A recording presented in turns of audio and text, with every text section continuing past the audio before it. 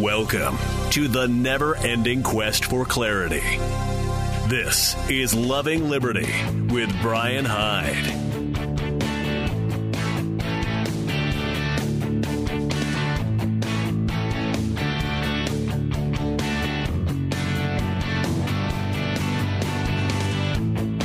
Hey, welcome to the second hour of the Loving Liberty Show. Brian Hyde at your service.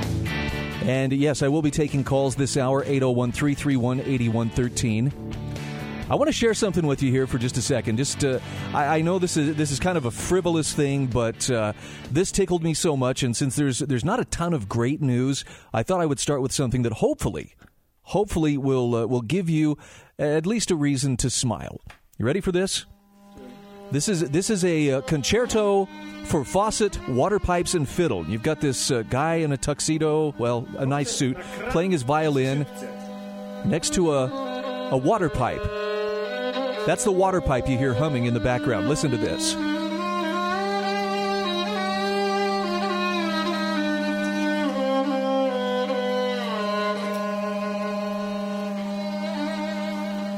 So that humming's the pipe. Now listen to him adjust the water. He's tuning his violin.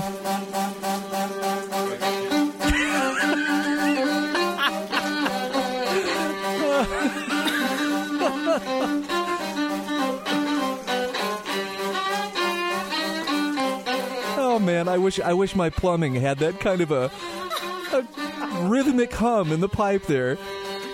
Wow.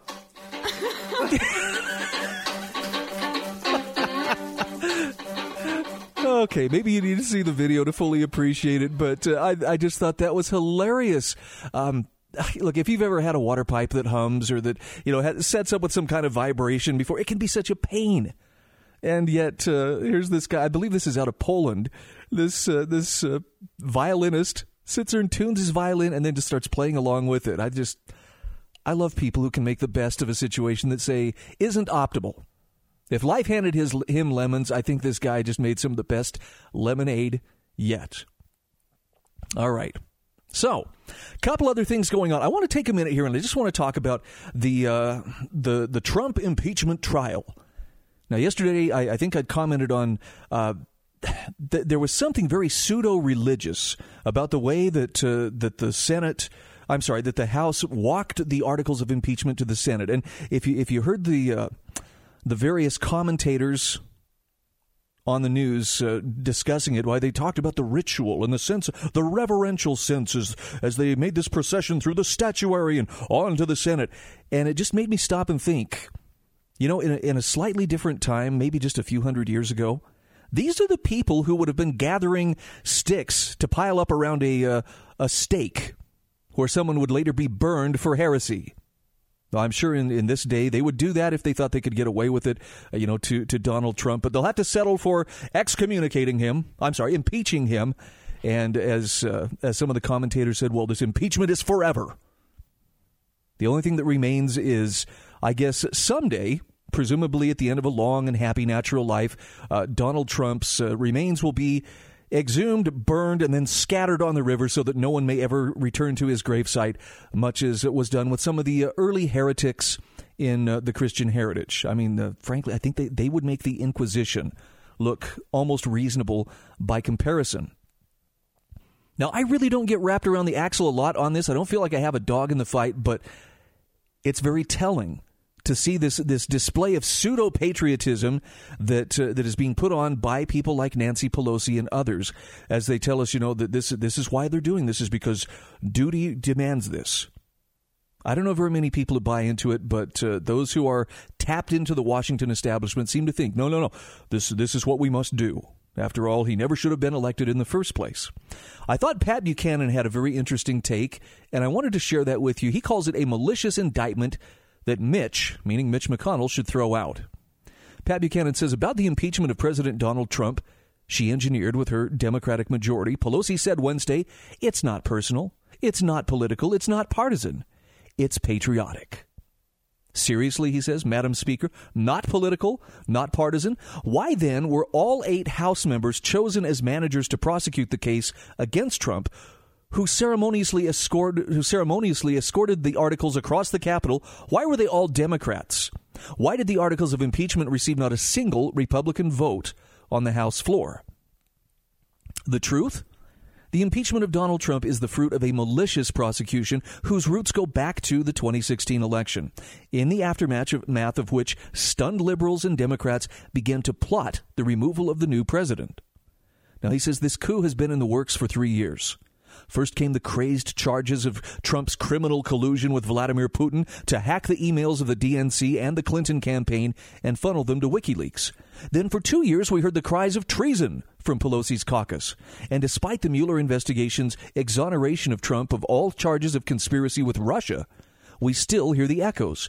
Trump is Putin's poodle. Trump is an asset of the Kremlin. Buchanan says all we want and what the American people deserve is a fair trial. Democrats and their media collaborators now insist. But he says, can a fair trial proceed from a manifestly deficient and malicious prosecution? He says, consider. In this impeachment, we are told the House serves as the grand jury, and Adam Schiff's Intelligence Committee and Jerry Nadler's Judiciary Committee serve as the investigators and the prosecutors. But the articles of impeachment on which the Judiciary Committee and House voted do not contain a single crime required by the Constitution for impeachment and removal. There is no charge of treason, no charge of bribery, or other high crimes and misdemeanors. So weak is the case for impeachment that the elite in this city is demanding that the Senate do the work the House failed to do. The Senate must subpoena the documents and witnesses the House failed to produce, to make the case for impeachment more persuasive than it is now. Not our job, rightly answers Mitch McConnell. Now, Pat Buchanan says the Senate is supposed to be an impartial jury. But while there is a debate over whether Republicans will vote to call witnesses, there is no debate on how the Senate Democrats intend to vote. 100% for removal of a president they fear they may not be able to defeat. Consider Trump's alleged offense, pressing Ukrainian President Volodymyr Zelensky to investigate Burisma Holdings and Hunter Biden.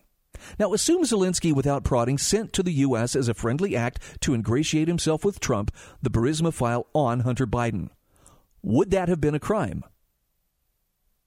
And why is it then a crime if Trump asked for the file? The military aid Trump held up for 10 weeks, lethal aid Barack Obama denied to Kiev, was sent. And Zelensky never held the press conference requested, never investigated Burisma, never sent the Biden file. There's a reason why no crime was charged in the impeachment of Donald Trump. There was no crime committed. Not political, said Pelosi.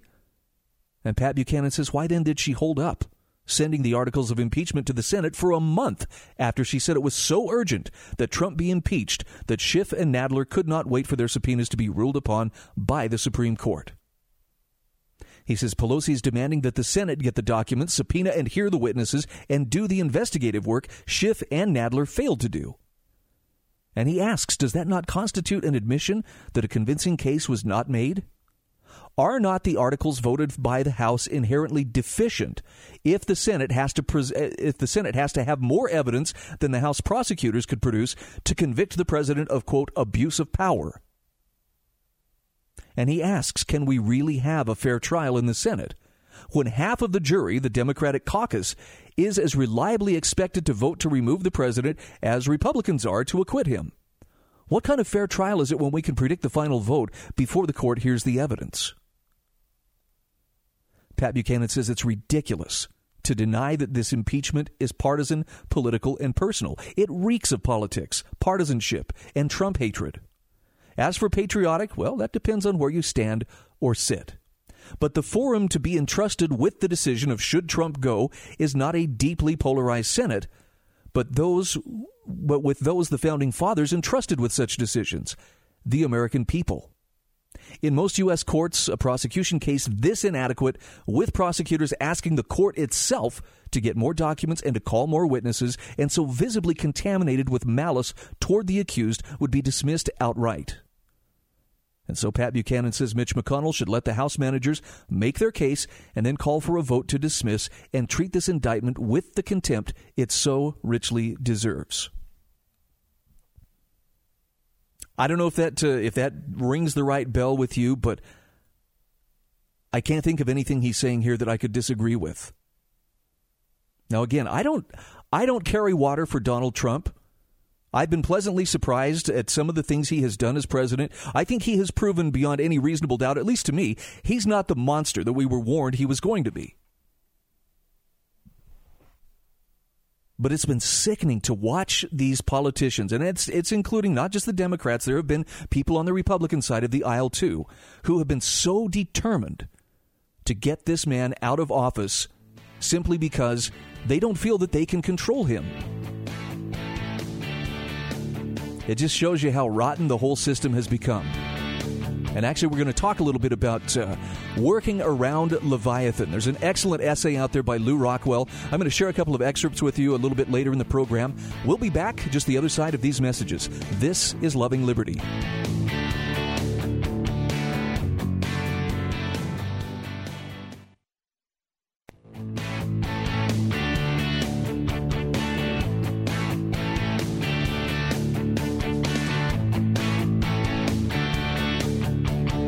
Hey, welcome back to Loving Liberty, 801-331-8113. Special shout out to our listeners on K-Talk 1640 in Salt Lake City. And, of course, to everybody joining us via podcast. Whatever time it may be and wherever you may be in the world, thank you so much for listening. Please feel free to share this program with anybody else who you think might benefit from, I don't know what I would call it, maybe a slightly different, less partisan point of view. I really try not to get too mired in the politics tar baby, but occasionally there's stuff that is on my mind, and I just have to say something. Now, I want to share with you, and I'm going to link to this in the podcast when I post this up on lovingliberty.net. There will be in the show notes a link to this article on Mises.org, MISES.org, Working Around Leviathan. This is by Lou Rockwell, Jr. And I'm only going to share a couple of excerpts because it's a very lengthy article. But let me give you a couple of excerpts here, and I offer this in the spirit of, I'm not telling you that you should turn your back on politics, but Lou Rockwell makes a perfect point here about how we have more avenues to affect change or to exercise influence than simply voting. And so before you get too spun up on the idea that, it's the most important election of our lifetime, hey, it may well be, but there are still so many ways that you and I can move the needle in the right direction outside of politics. And here's how he starts out. He says, here's what strikes me as a profound political paradox. The U.S. government is larger, more consolidated, more powerful, and more intrusive than it has ever been in its history. Indeed, our sweet land of liberty is now host to the most powerful Leviathan state that has ever existed. Never before has a government in human history owned more weapons of mass destruction, looted as much wealth from a country, or assumed unto itself the power to regulate the minutiae of daily life as much as this one. By comparison to the overgrown behemoth in Washington, with its printing press to crank out money for the world and its annual $2.2 trillion in largesse to toss at adoring crowds, even communist states were powerless paupers. But he says at the same time, and here's the paradox, the United States is overall the wealthiest society in the history of the world. Now, the World Bank lists Luxembourg, Switzerland, and Norway as competitive in this regard, but the statistics don't take into account the challenges to mass wealth that exist in the U.S. relative to small, homogeneous states such as its closest competitors. In the United States, more people from more classes and geographic regions have access to more goods and services at prices they can afford and possess the disposable income and access to credit to put them to use than any other time in history. Do you ever think about that? He says, truly, we live in the age of extreme abundance. But then he asks, what is the relationship between the rise of big government and the rise of American prosperity? It seems that people on the right and the left are quick to confuse correlation with causation. They believe the U.S. is wealthy because the government is big and expansive.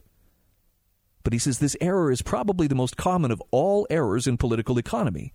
It's just assumed that buildings are safe because of building codes, that stock markets are not dens of thieves because of the Securities and Exchange Commission, that the elderly don't starve and die because of Social Security, and so on, all the way to concluding that we should credit big government for American wealth. Now, here's where he goes into some of the economic logic. He talks about cause and effect commission. He talks about how people resist control.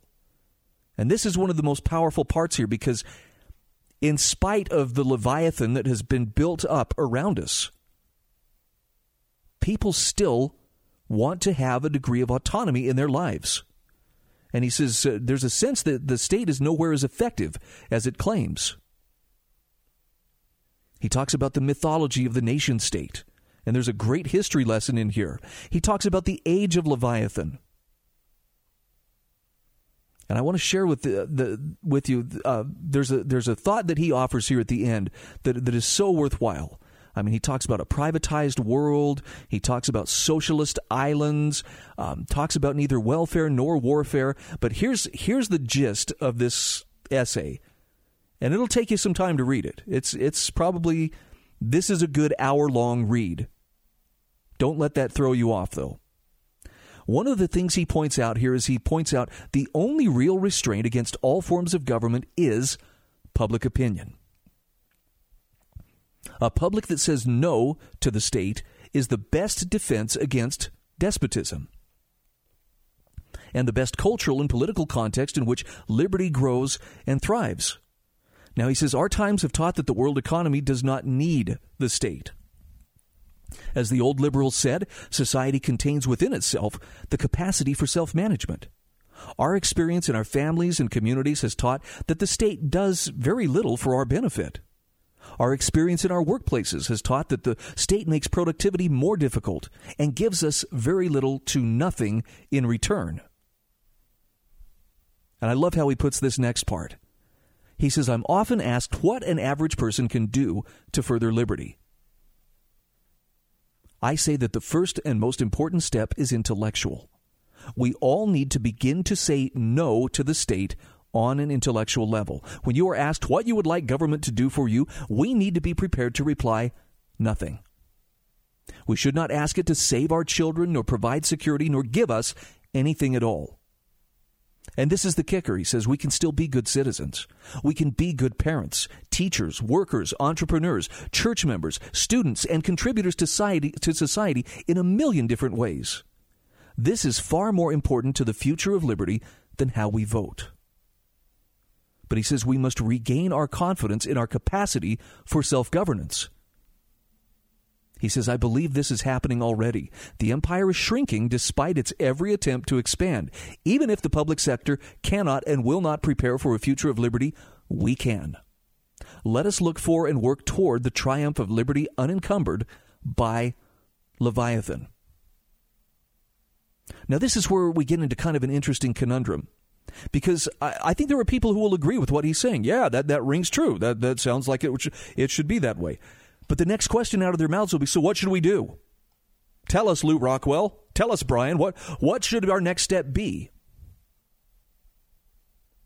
And I'm asking this with all the sincerity in my heart, but why are you waiting for someone else to give you direction on what your next step should be? Doesn't that kind of take away from the whole idea of self-governance? Doesn't that assume that somebody knows better than you what the best path to happiness is in your life? Yeah, I understand there's risk. And I don't pretend. I do not have all the answers.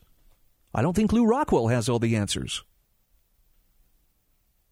But at some level, if you are determined to live as a free, self-actuating individual, if you are determined to be self-governing, to not need that outside influence of Big Mother or Big Brother leaning over your shoulder and dictating every move you must make, you've got to find the courage to make your own legs start to move. And that means you've got to choose. If somebody else is giving you the directions, hey, walk this direction, take 20 steps and then hang a right, it's not you making the choices.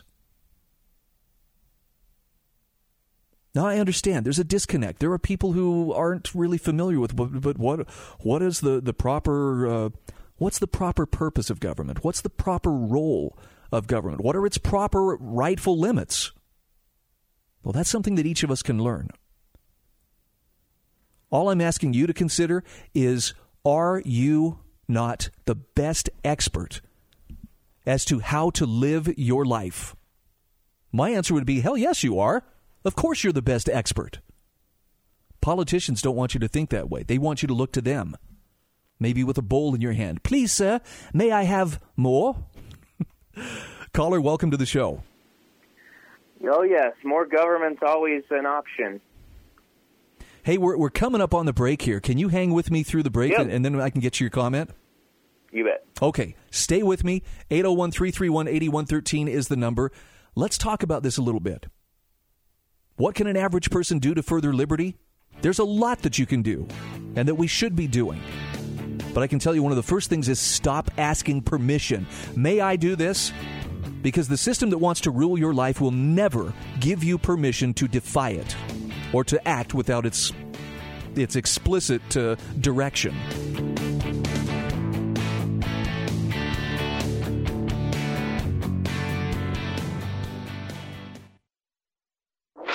Trusted voices of truth and insight. This is the Loving Liberty Radio Network.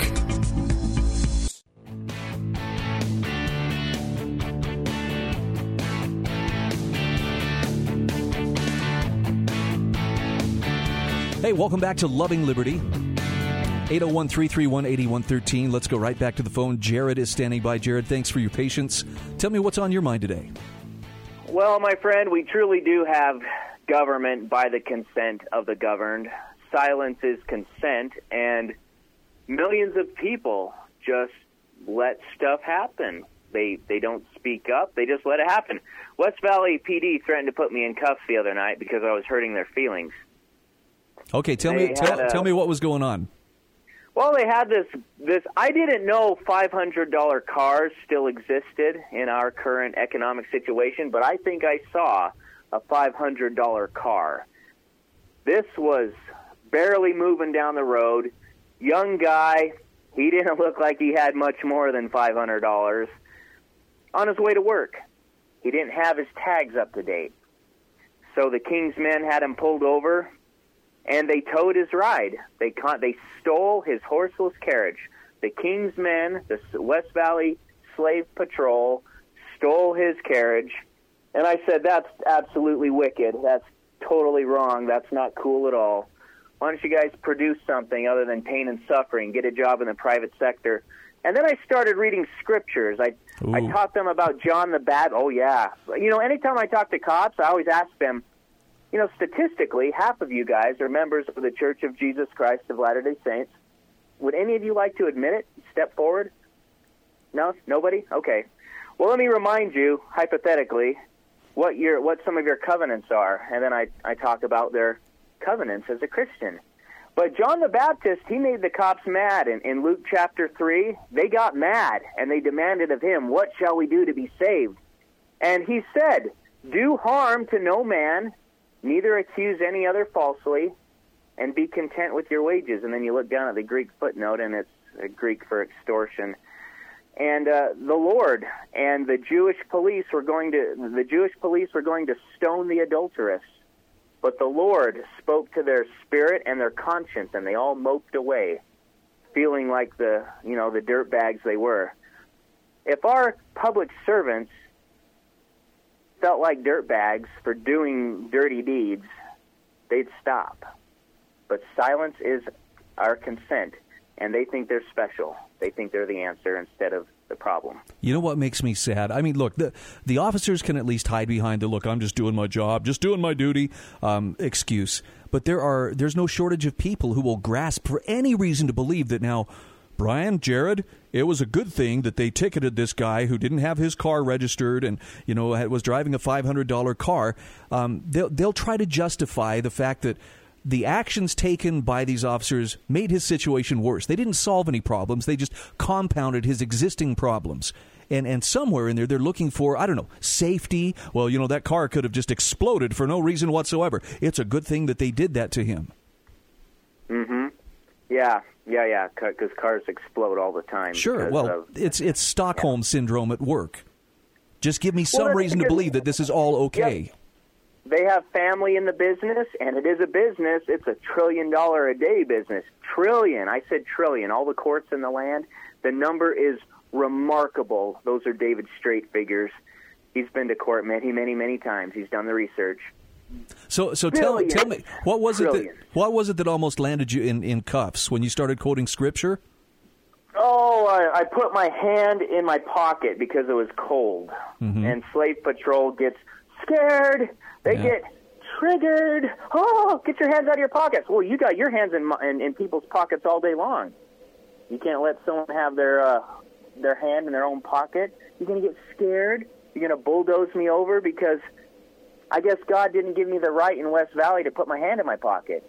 But you guys have your hands in people's pockets all day long because you don't work in the private sector. That really stings. That really stings. You are a bold individual, and I'm grateful for. I'm grateful for. No, I think you're being bold about it, but I wish more people had reached that point where they're just like, look, I'm going to say the painful truth. And I don't care if it hurts your feelings, and I don't care if it puts me at risk, because it's got to be said. Somebody's got to be the bad conscience. And, Jared, I'm grateful it's you. I wish I had your courage. I'm working my way there, but I'm not there yet. Well, I'm still pretty well behaved. That's why I'm not locked up. But when you go by, if they're doing something naughty, give them a big thumbs down. Get a job. No, you can't date my sister. Get out of here. Get out of here. Get a job. Love your neighbor. I have to say this because I do have friends who are in law enforcement who are good people, who, when they pull somebody over, who, for instance, maybe their registration is expired or something like that, will look for some way to solve the problem without compounding the problem.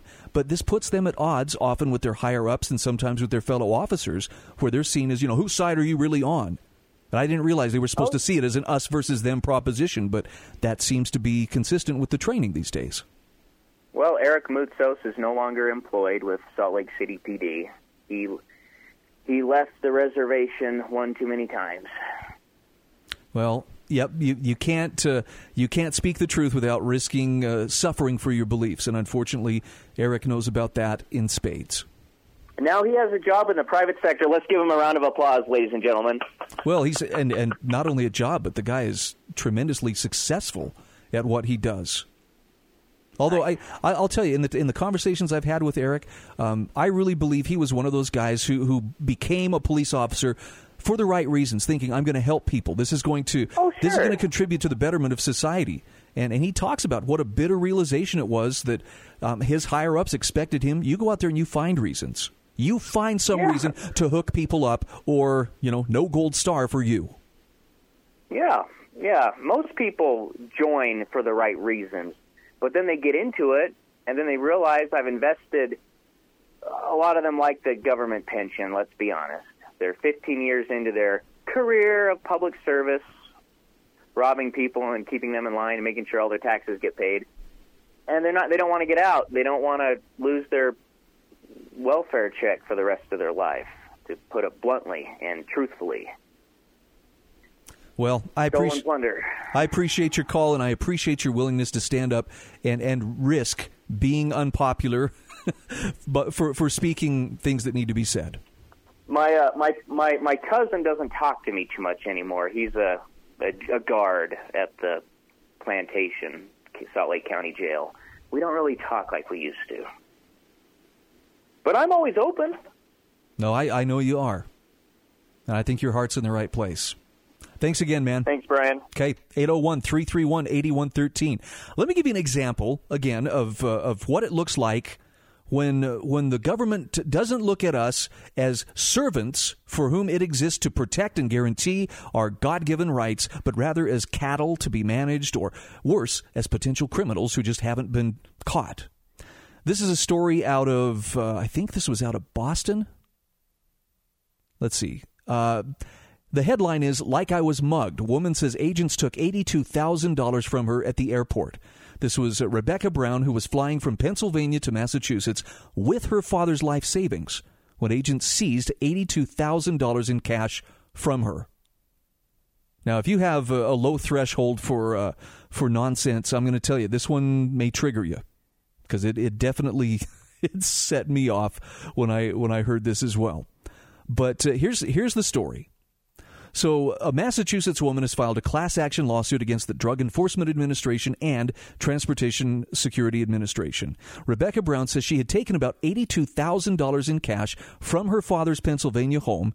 He's an elderly man. She was bringing it to Massachusetts because the time had come for her to take charge of his finances. But the money was confiscated before her flight from Pittsburgh. Brown, who lives outside Boston, says the government took my dad's life savings. It was like I was mugged on the street. Now, Brown's father had kept the money in a Tupperware container in his home.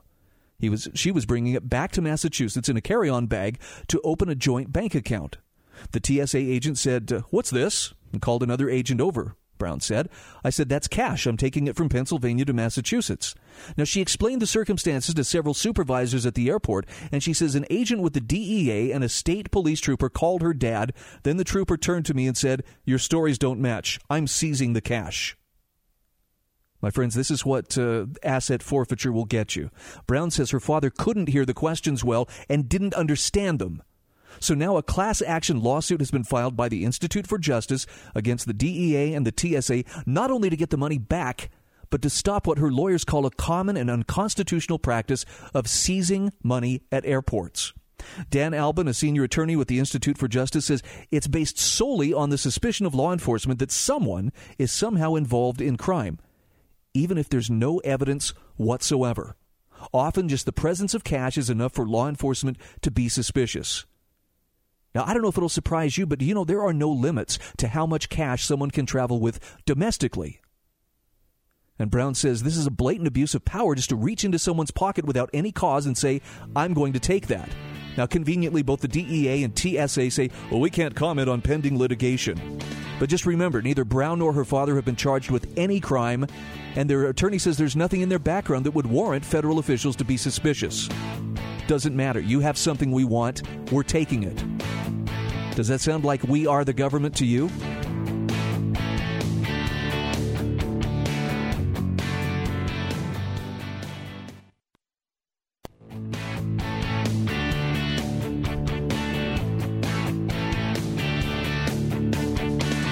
Hey, welcome back to Loving Liberty, 801-331-8113, if you'd like to join the conversation. And I hope you will. One of the toughest parts of what I do is trying to narrow down all the various things that I would like to share with you. It's tough because, it sounds like, well, you got 2 hours a day. I mean, come on, man. How much do you need? But there are so many great takes on what's happening around us. Among the things that I was hoping to share, I don't know if I'm going to be able to get to them. One was talking about the American dream. What is it? How can you save it? What exactly is the American dream? And are there any politicians or candidates that love America and her people and would actually believe in the dream and the majesty of America, not just in the past, but also in the present and for the future? I can't answer that for you, but I think it's a good question to ask. Another article was, could the Bible return to American public education? Now, this gets some people's knickers in a twist because, well, now, what about separation of church and state? But do you realize the Bible was a foundational part of education for many, many generations of Americans from the founding of actually from even before the founding of the country until well into the 20th century. I believe it was in the 1940s, the late 1940s, when the Bible was taken out of schools by a court decision. 1962 or 63 was Engel versus Vital, which removed prayer from the classroom. But there was a time when the Bible was an essential part of American literature. Now, I'm not trying to downgrade it by referring to it as literature. Some people held it, and rightfully still do hold it, as a book of Scripture, as God's revealed truths and records kept by people of his dealings with, the Israelites and of course, through the New Testament. In fact, if you were to ask me, did America have a national book? In the sense that, for instance, Shakespeare's folio was kind of the national book of England. His countrymen have relied on his plays for a long, long time. And that you could safely say that, yeah, I think Shakespeare's influence and the thought that he provoked made his works the national book of England. Well, I think for the United States, there's a time when the Bible was the national book. Not because everybody was a, believing Christian, or even for that matter, a practicing Jew, if they only took the Old Testament part of it. But simply because in a time where books were rare, or for instance, as the nation expanded westward and people had very limited space to carry their most precious belongings, sometimes they had to make a choice. They couldn't transport a whole library of books unless they were very wealthy. So that meant they had to choose carefully what reading material they would take with them. And for a very long time, as the nation grew, the Bible and, coincidentally, Shakespeare's Folio were the two most common pieces of literature that you were likely to find in people's possession. Why? Well, in a nutshell, because you could go back to each of them as classic works of literature and find truth each time you read them. To me, that's the best definition I've ever heard of what makes a classic a classic. It's the kind of work that you can pick up, and no matter where you are in your life, according to your understanding and your experience, you will still find something worthwhile, something that teaches you something you didn't know before, even if you've read it a dozen times before. Is that a fair depiction? If it's not, call me up and you can set me straight, 801-331-8113. My point is just simply this. Even though the founders wisely kept church and state separate in the sense that they did not create a theocracy, the influence of the Bible is found in many, many aspects of our American heritage. You can find it within the very system of government that they set up. Not that they were setting up a theocracy, but they borrowed from biblical ideas. David Barton from Wall Builders, I think, does a marvelous job of outlining this. If you've ever seen the video, America's Godly Heritage, he connects the dots very well. Where did the founders get this idea for, a branch that is the king or the executive, a branch that is the judge or judicial, a branch that is the lawmakers? And he can quote you the Old Testament scripture that says, the Lord will be our king, the Lord will be our judge, the Lord will be our lawgiver. Translated into practical terms, that amounted to separating the powers of government, which it turns out was a pretty wise idea, at least back when it used to be observed.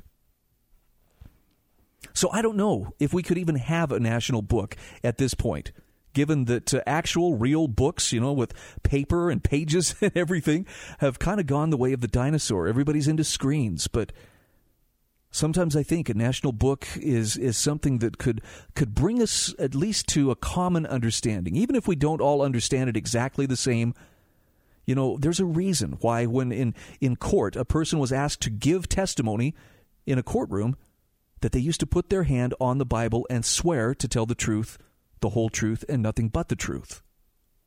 There's a reason why when you were in court and you needed someone to come and attest to your character, they would call a member of your clergy to come and talk about, this is the kind of person that Brian is.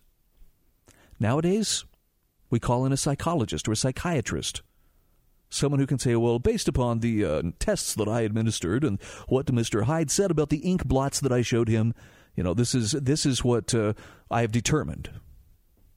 Man, I hope that day never comes, because I don't even want to know what the ink blots say about me.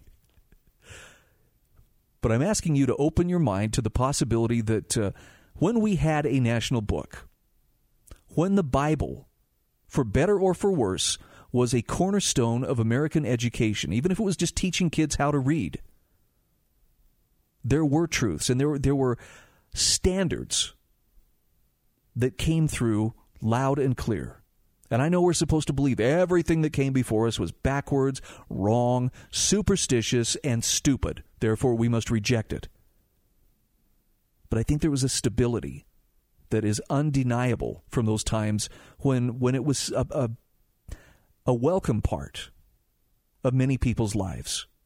Not to be forced on them by government, not to, that everybody was marched at bayonet point to Sunday school every week, but simply because it was something familiar to most people.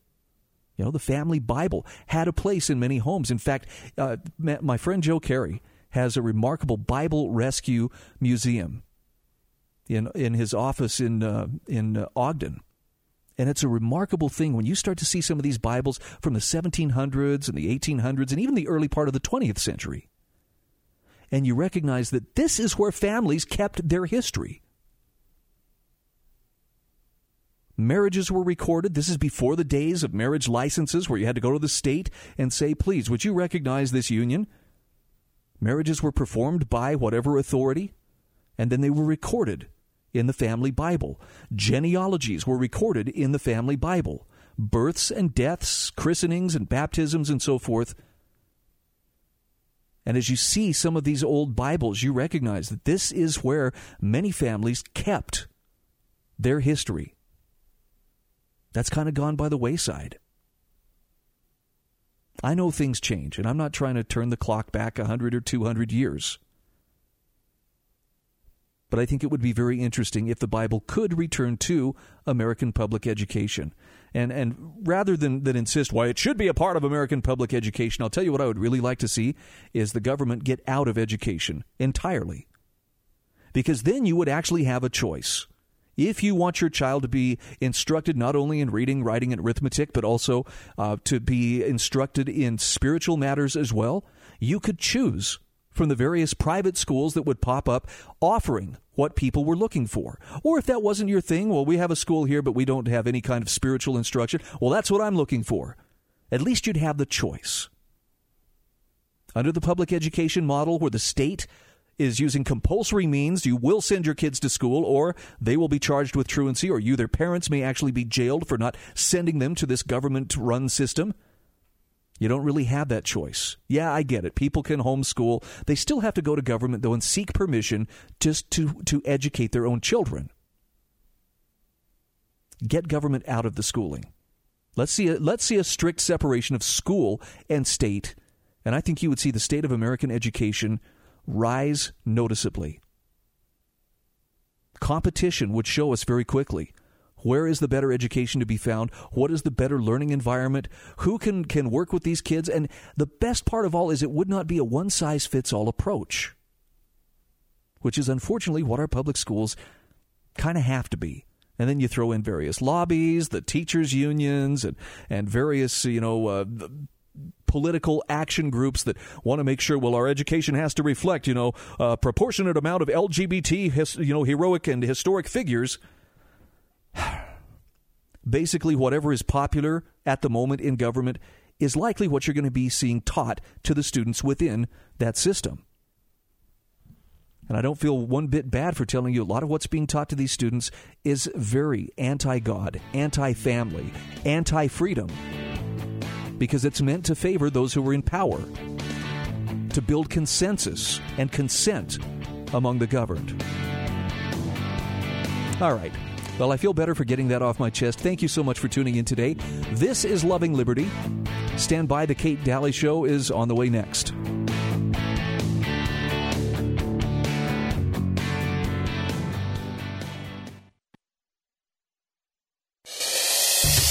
Welcome to the Loving Liberty Radio Network.